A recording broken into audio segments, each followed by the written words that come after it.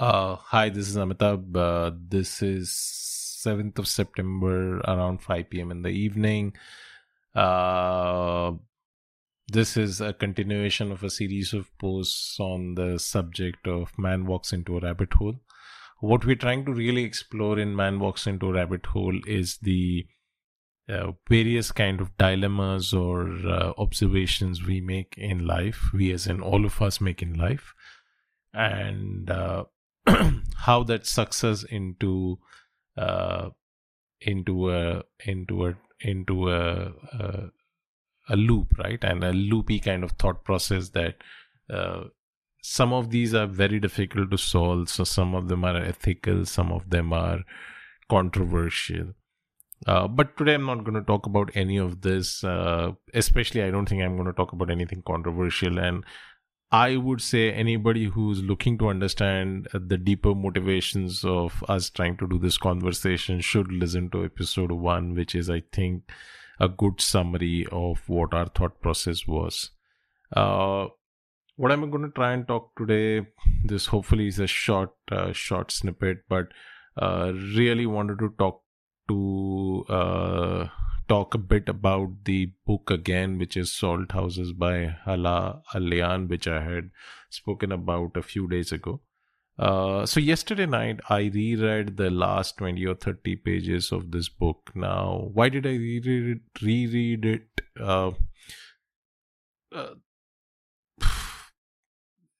The last 20 or 30 pages of this book are quite an exquisite meditation of what aging and confronting your own mortality could be, right?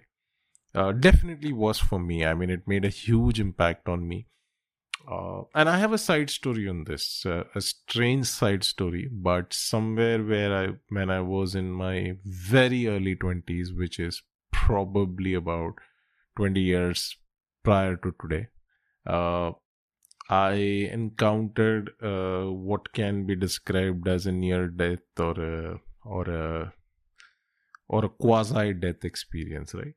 And what it did for me was it made me question a lot of very basic things around me, right?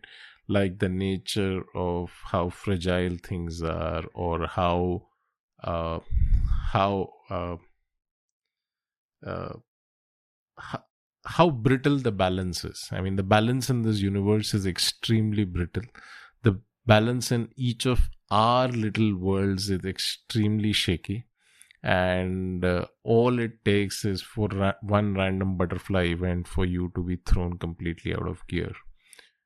So that really is a broad topic, and someday I obviously intend or hope to revisit that conversation at some point.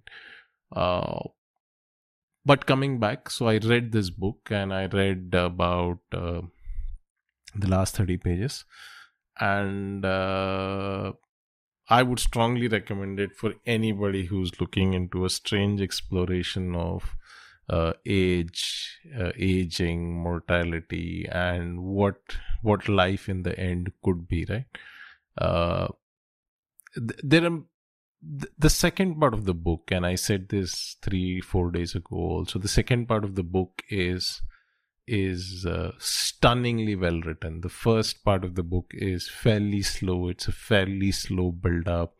There's a lot of details which probably we don't need to know if all you're interested is in the second part of the book. So let me start with a quick passage, right, from the book, and then maybe I can just share my quick thoughts and ideas around this, right? So the background to this is there is a lady. Her name is Alaya or Alia, however is the right pronunciation. And she is not the first generation person described in the book. So she's actually a second generation. So the story really starts from her mother and their family. And towards the end of this book, Alia suffers or begins to suffer from Alzheimer's, and she's now beginning to lose memory at quite a dramatically fast-paced run. and she's now beginning to, for all practical purposes, mix up things, right? So she's now, while from what is in the book, you would guess she's in her 70s or 60s or 80s, but she's thinking about events which happened in her 20s. So that's the background to this passage. And her husband, who has had strange but simple secrets in his own life, which also involve the family. While he is a very understated, very warm, very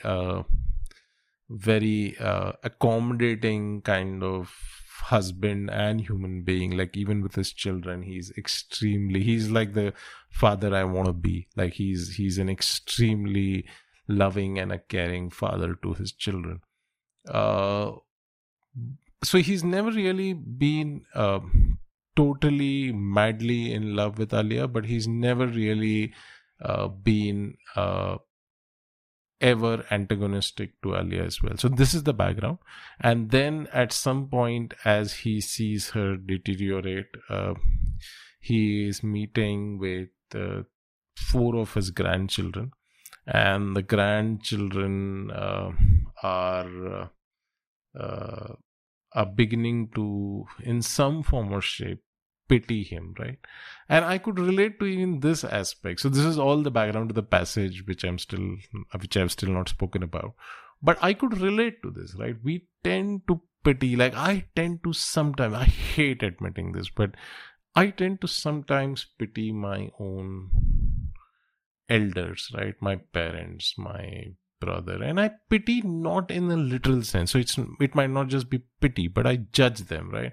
I basically say, look, in my head I'm going like, why can't you understand this? Why can't you just get the basics? Like, why are you not reading science? And this is all happening in my head. Versus externally, I'm extremely respectful because they're still my family. And more than my family, it's not about my versus yours or versus somebody else, right? I want to be respectful to them. They've been the people who are responsible for who I am today. And they have also been the people who are responsible for everything in my life, including my studies, my basics, my values. And my values absolutely teach me to be very respectful to my elders. So that's really the background. And at some point they start talking, and they're pitting their they start pitting their grandfather, and he goes into what is considered a very self-observational, self-aware kind of mode, right? And they all ask him things like, not ask him, but they implicitly are asking him things like, what's up with you? Why are you so down? Is this what life is supposed to be? And he's thinking about this, so he's not answering. So here comes the passage. So I gave a good 3-minute prelude to just the passage, but I wanted people to understand what this book is trying to talk about, right? So here comes the passage, 1, 2, 3. So he's thinking, what is a life? What is a life?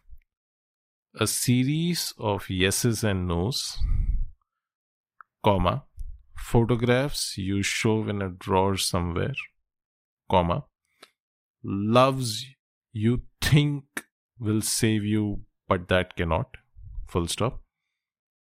Continuing to move, comma, enduring, not stopping, even when there is pain, full stop. That's all life is. He wants to tell her, full stop. It's just about continuing. and continuing is in italics. So I'll now read it without the commas and the full stops, right? Because this is a very beautiful poetic passage in writing, but it's very hard to convey in reading. So let me try this again, right? What is a life? Question mark. A series of yeses and nos. Photographs you shove in a drawer somewhere. Loves you think will save you, but that cannot. Continuing to move, enduring, not stopping even when there is pain. That's all life is, he wants to tell her. It's continuing. That's the end of the passage. I mean, that's all I wanted to read up.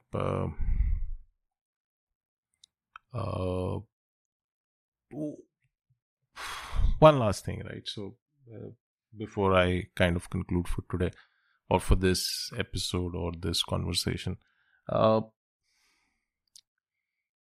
some strange reason, as I was reading this yesterday, and I really cannot think of how our brains work, right? I came up with a strange memory. I must have been about 8 or 9 or maybe 9 years old. Definitely not 10. Definitely not in the double digits.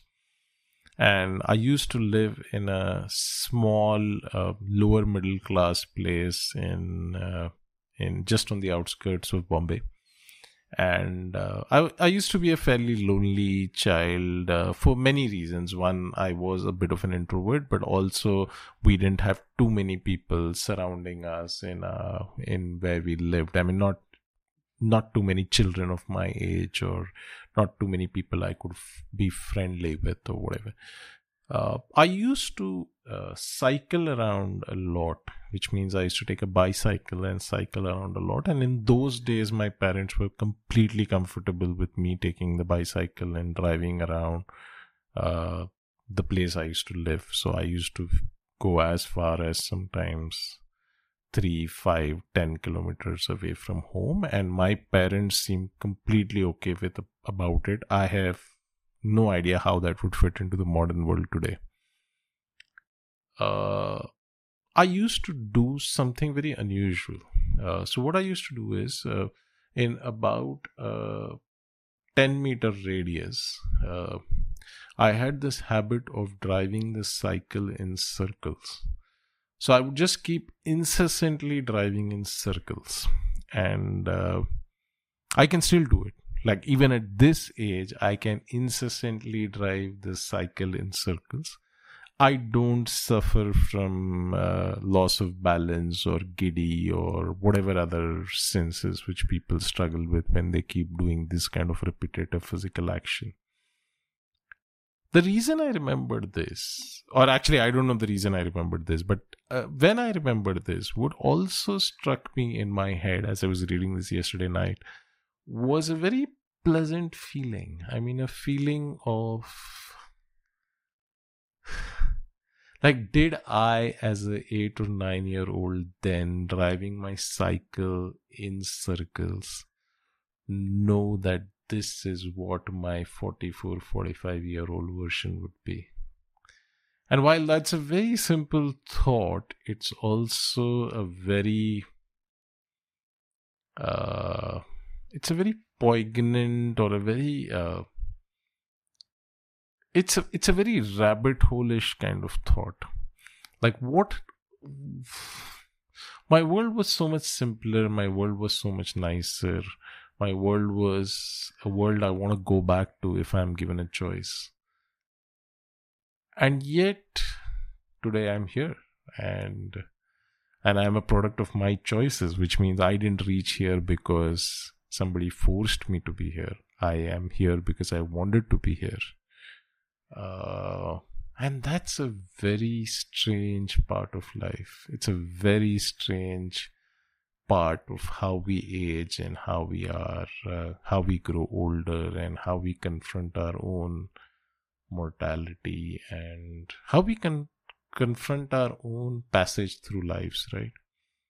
And the other thing which struck me yesterday night, and this is my final thought, was in the larger context, and this is a question which I must have asked myself 50,000 times in the last 20 years, if not more. In the larger context, does anything I do today matter? Right? And I'll save it for another day. There is a lot of thoughts to be shared there, but for now, that's all.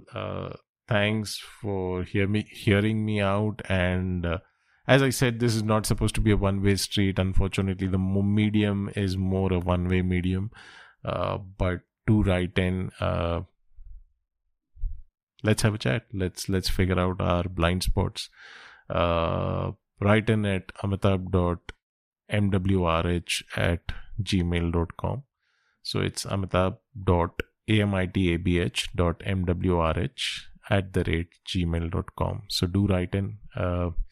And thank you all. It's a wrap.